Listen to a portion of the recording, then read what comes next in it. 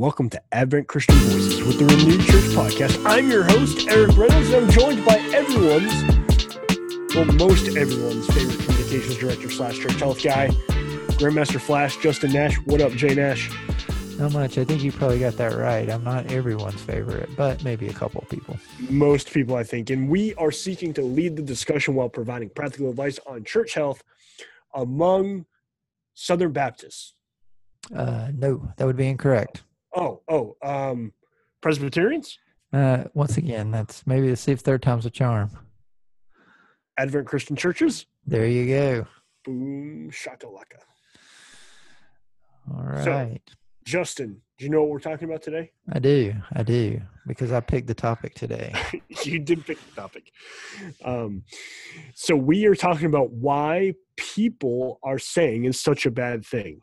Meaning, when someone comes to the pastor or the church board or Justin Nash and say, hey, people are saying, we're going to illustrate, or really you're going to illustrate for us, why that is a bad thing.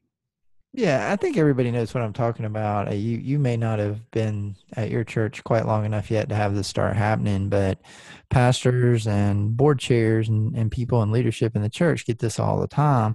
Somebody comes up to you and says something to the effect, well, people are saying blank, people are saying they don't like the way that you're doing this, or people are saying that you ought to be doing this differently. Or I had a lady come to me one time and she was upset, said people are saying they don't like the way the food is being put out at our potlucks, at our church dinners. And so you have that all the time. And some of it, that was just a kind of a silly, simple thing, but you get it all the time where people say things, and some of it is talking about quite important things in the life of the church. But my contention is that is always bad, and it should be nipped in the bud and corrected right away. You can't let that run. Mm-hmm. So your first reason for it being bad is what? Well, number one, I would argue it's simply unbiblical, at least on 3 counts. Number one, it violates Matthew 18:15-17, where Whoa. We omit Matthew 18 in our Bibles in the Advent Christian churches. Oh, I'm sorry. I thought I'd quoted something wrong there for a second. No, but it's the church discipline section in Matthew 18, where Jesus said, if someone offends you, if he sins against you, what is the first step? Mm-hmm. The first step is not go tell Eric to go tell the person. Mm-hmm. The first step is you go to that person. Mm-hmm. Now, if you can't if you cannot resolve things, if there's not an appropriate satisfaction to the issue, then you can bring other people into it. But at no point are you anonymous in this process. Right. And so for people to do that, when they go and they say, well, people are saying, and they're hiding behind that anonymity, it's a clear, direct violation of Scripture at that point. It's interesting, Matthew 18:20, which people like to quote all the time, where 2 or 3 are gathered together in his name, that Scripture, most people fail to recognize that's not in the context of worship. That's in the context of church discipline. And so we really need to learn how to speak to each other lovingly in correction. And people are saying is never going to get that done. It's just not. Well, it's like you want that portion of Matthew 18, but you don't want the rest of it. Right. Exactly. Yeah. By the way, Christ is always in the midst of us, regardless of how many of us are gathered together. Yeah, that was the other thing. Like if I'm by myself, Jesus is still here. So. Yeah, well, and just to clarify for those who might not be as familiar with the passage, simply, that's an encouragement by Christ to say, in the midst of you doing all this stuff that's really uncomfortable, that no one likes to have to do, I'm there with you. It's an offer of encouragement. So yeah. The second reason I would say it's unbiblical is I think it violates the golden rule. Do unto others as you would have them do unto you. It doesn't say, despite what a lot of people think, do unto others as they do unto you. That's not what it says. It's eye for an eye. Right. It's treat other people the way you would want to be treated. And so when people are engaged in this kind of behavior, I feel pretty certain they wouldn't want other people talking about them and treating them in the same way. And so it's really just a violation of the golden rule, I think, as well. Mm-hmm. So kind of the third point is that I think it violates the greater law of love, the numerous calls we have in Scripture to love one another, because bringing complaints or concerns in this anonymous manner is an intensely selfish act, because it seeks to deny any responsibility for the words that are being spoken. It's not an act of love. It's at best an act of cowardice, and at worst an act of malice. Mm-hmm. So I think it's just really unbiblical, at least for those three reasons. There may be more, but I feel like at least those three, and those ought to be adequate to not do it, to say we really can't tolerate this. We really need to correct this. And initially when we see it, when it happens, and this is why. It's primarily, most importantly, and if there's no other reason, because it is unbiblical. Mm-hmm. Mm-hmm. Now, what's your next reason? Well, I mean, I think it's ultimately corrosive to the body of Christ. For one thing, it creates distrust. Mm-hmm. It when you have gossiping and backbiting, it dissolves trust with others in the body of Christ. Again, this whole idea of anonymity, it just breeds secrecy, and that creates distrust. You start wondering, who's saying it? And then you start conjecturing, because and a lot of times you probably conjecture accurately. I think it's been my experience when I've run into this, in a lot of cases, the person who comes up to you and says, people are saying, well, they're actually the people that are saying. They just happen to be trying to hide behind other people. So there's a real dishonesty to it, even in that regard. Mm-hmm. And so it's really easy for pastors and leaders to get to a position where they're just really distrustful of everybody, Mm-hmm. because they don't know who's saying what. And that's the way the world operates. That's not the way the body of Christ is called to operate. And so having that kind of distrust is just really corrosive to the overall health and well-being and love in a body, Mm-hmm. in a local church. So, and as a result of that, I mean, it creates disunity in the body. It can really easily deteriorate into an us versus them mentality. So I think, and I've not been in the military, you have, and so you might comment on this, but I think one of the things that the military does in basic training is they try to depersonalize the enemy, so that you're not seeing a person over there. You're seeing a combatant. You're seeing somebody to be killed or destroyed, but not a person. And anonymity creates that same sort of faceless, nameless, impersonal enemy, so that suddenly we're fighting one another in the church with this kind of destroy mentality. And rather than seeing each other as people we love, we see each other as adversaries towards one another. Rather than recognizing we do have an adversary, and that's one's all we really need, because he's pretty powerful. And so we don't need to make adversaries of one another. And when people hide behind this, people are saying, it really creates disunity when that happens, I think. And so I don't. Well, I think it's just so easy, Justin, to see this play out in every single church, where you have different power groups throughout the church, and you have people who are trying to get board positions, or trying to get here or there, or trying to get to the ear of the pastor or other people, so that they can control things. And they try to, like you said, dehumanize what they perceive. They wouldn't articulate it as an enemy, but that's really how they're acting. Mm-hmm. And when you do that, it makes it a lot easier to try and take those people down. And this reminds me of a sermon application from a couple of weeks ago that I had in John 3, when you see John the Baptist talking about the light of the gospel and the light of Christ and darkness, and just kind of sharing with people like anonymity. If you're not in Christ, you're wanting to avoid that light. You're not wanting to expose your works to that light. And likewise, for those in the church, if you're truly consumed by Christ, then all of your works, you're not going to want to hide behind the idea of, well, people are saying. You're not going to want to be anonymous because you want to expose those works to the light of the gospel so that all can see, because your works are pointing to Christ and not your own selfish gain. Right. No, I think that's a great point. It's probably even it could be a point all by itself, that one of the reasons people do say that hide behind this people are saying and this anonymity is because they don't want to own their words. Mm-hmm. And if you don't want to own your words, I think the question you have to ask is, well, why don't I want to own my words?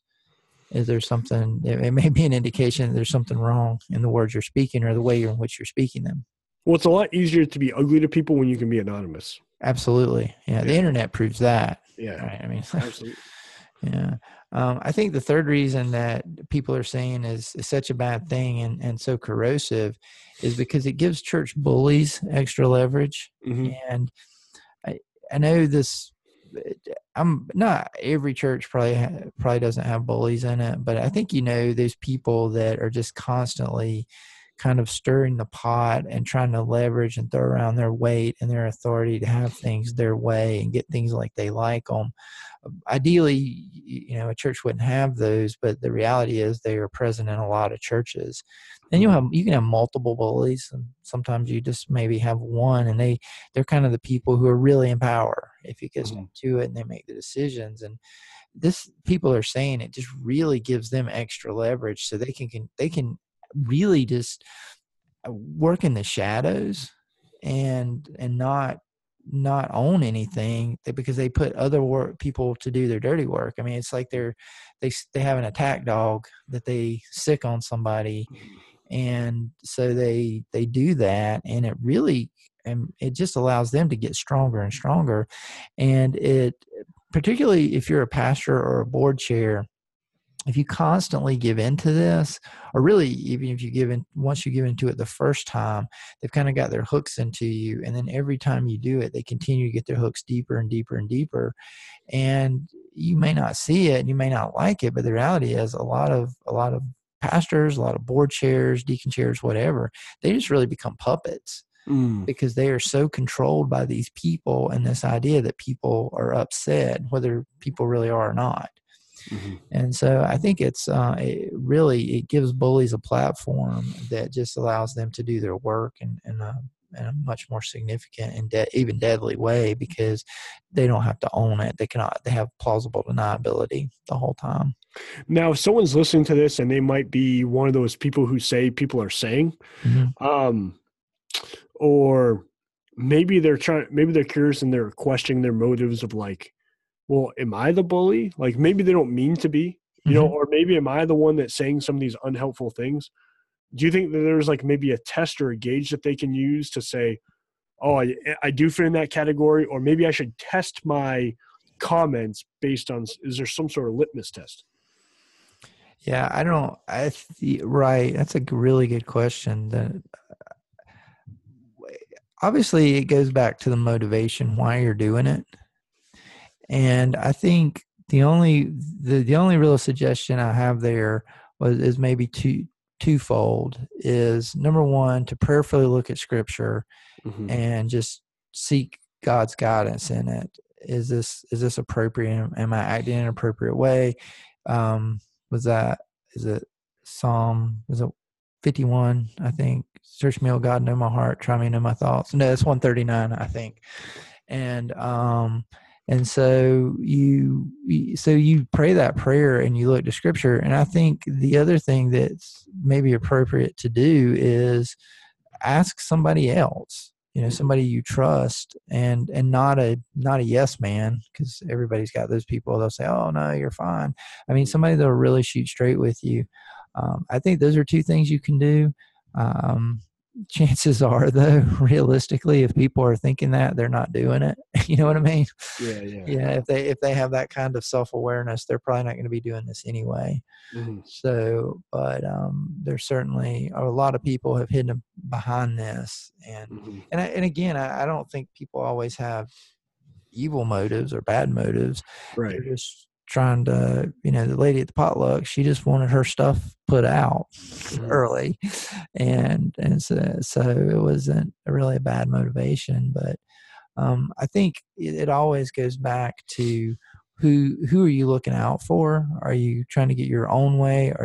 Do you really believe something is wrong that is in some way harming the church or harming the name of Christ? Because so many of these things come down to personal preference. And people are just upset because their personal preferences aren't being made without consideration for how they're affecting other people. So what are 3 ways that one can respond to the statement people are saying? I'd say the first thing is just to disregard it. Okay. Now, though, I think you do that, but it's not you just walk off. I think if somebody comes up to you and says, Pastor, people are saying, then the next words out of your mouth need to be, okay, well, who is it? And if they won't say, then you just say, look, I appreciate you bringing this to me, but I'm not really going to, if they can't, I need to be able to go to that person and speak with them to see if there's any misunderstanding, particularly if I've wronged them in any way. I want the ability to be able to do that. So I think you explain to the person your reasoning, not because you want to take a shot at somebody or fire back at them, but because you genuinely want to have a conversation. And if that person's not willing to do that, then you have to say, all right, well, then I'm just going to have to disregard this for right now until they're willing to own their comments. And then we can address it in a proper and biblical way, because this isn't, and I just simply can't, I'm not going to do it. Yeah. So I think that's the first way you do it. Now, not that that's super easy, but I do think it gets easier with time. I think the second thing is to consider the criticism. And it's always criticism. Nobody ever comes up to you and says, Pastor, I just want you to know, people are saying you are amazing. You are doing an incredible job on Sunday mornings. Like, that never happens, right? So it's always going to be some sort of criticism. And I think one thing you have to do is just have the humility and the self-awareness is to step back and say, okay, while it may be coming from a mean spirit or harmful intent, is this actually a valid critique? Is this actually a valid concern? And I do think you have to do that. You don't want to just brush past it because of the way it came to you. I do think you have to give it some consideration privately. And then prayerfully consider how you should respond or if you should respond to it, I think, secondly.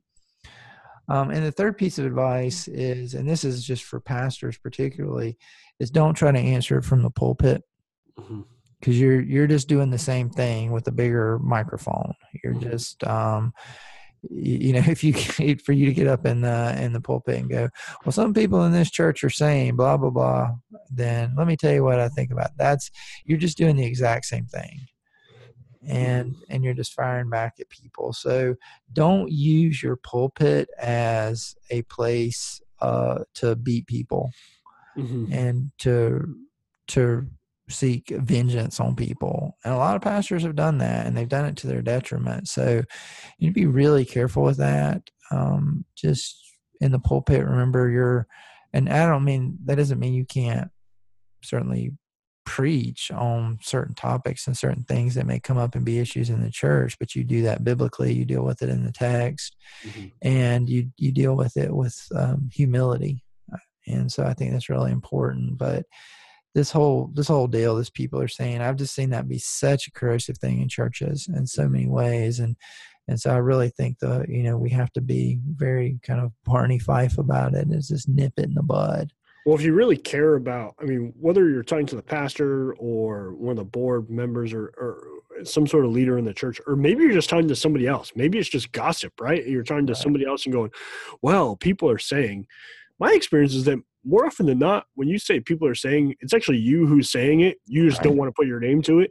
Right. And what you're saying is you are more important than whoever or whatever you're trying to criticize. And if we learned anything from the Apostle Paul, it's that we are to count ourselves less than those in which we're serving. And if you're the one, regardless of what your role is in the church, you should always be looking to serve others within the body of Christ. Right, right, absolutely. Yeah, I mean, go to Philippians 2 and just read that great hymn on Christ likeness, Mm. and so yeah, it's just a great advice. Yeah.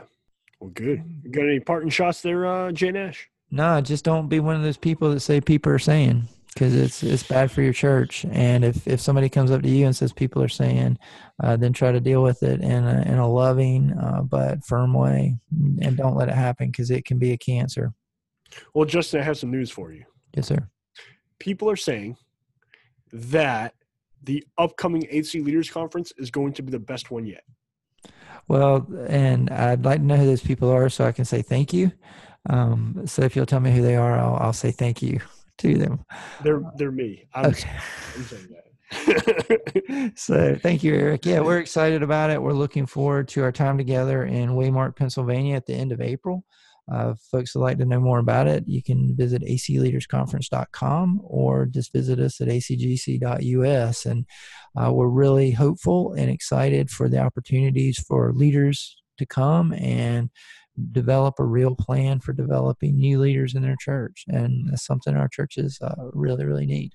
Hey, I'll just let you know too, because you helped me get these the new Evan Christian catechisms, the Blessed Hope catechisms. Mm-hmm. We've been using it since I've been at Hickory Grove. We've gone through, I think, the first 6 questions in the catechism. And it's taken us about 8 weeks to do so. We're pretty much trying to tackle one question per week, and I'll tell you, it takes up a whole hour. It is been awesome to have conversations with people of all ages where we're kind of, a lot of these are old truths that they've been taught, but to dig deeper, it's just been a tremendous benefit to so many people. So I encourage anyone in their church to pick those up. And I mean, you can create a Bible study out of it. You can do all sorts of things. So I'm actually about to start writing some devotional material for it for my church. And it's fantastic stuff. So thank you for you guys and all the work that you all in the communications department put together that stuff for us. Well, thanks. I appreciate that, and I'm really grateful for the group of guys that put all that together. They did tremendous work, and took them a long time, and they did a great job, and grateful for them. Yeah, me too. Everybody except for Andy Rice. I'm not as grateful for them. I think you have to refer to him as President Rice now. I'm very sorry. PAR, President Andy Rice. There you go. Par for the course. All right. Well, hopefully Andy will appreciate that. Well, for those of you who are still listening, as they say on PTI, we'll try and do better the next time. And we'll talk to you soon.